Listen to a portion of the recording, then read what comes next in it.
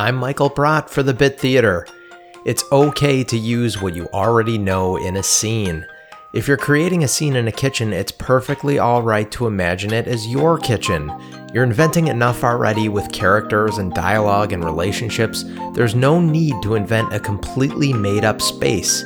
Put your fridge where your fridge would normally be, next to the stove where you're used to seeing it.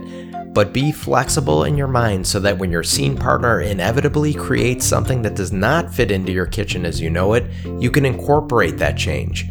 Okay, now it's my kitchen, but the refrigerator is on the opposite wall and it has a double door.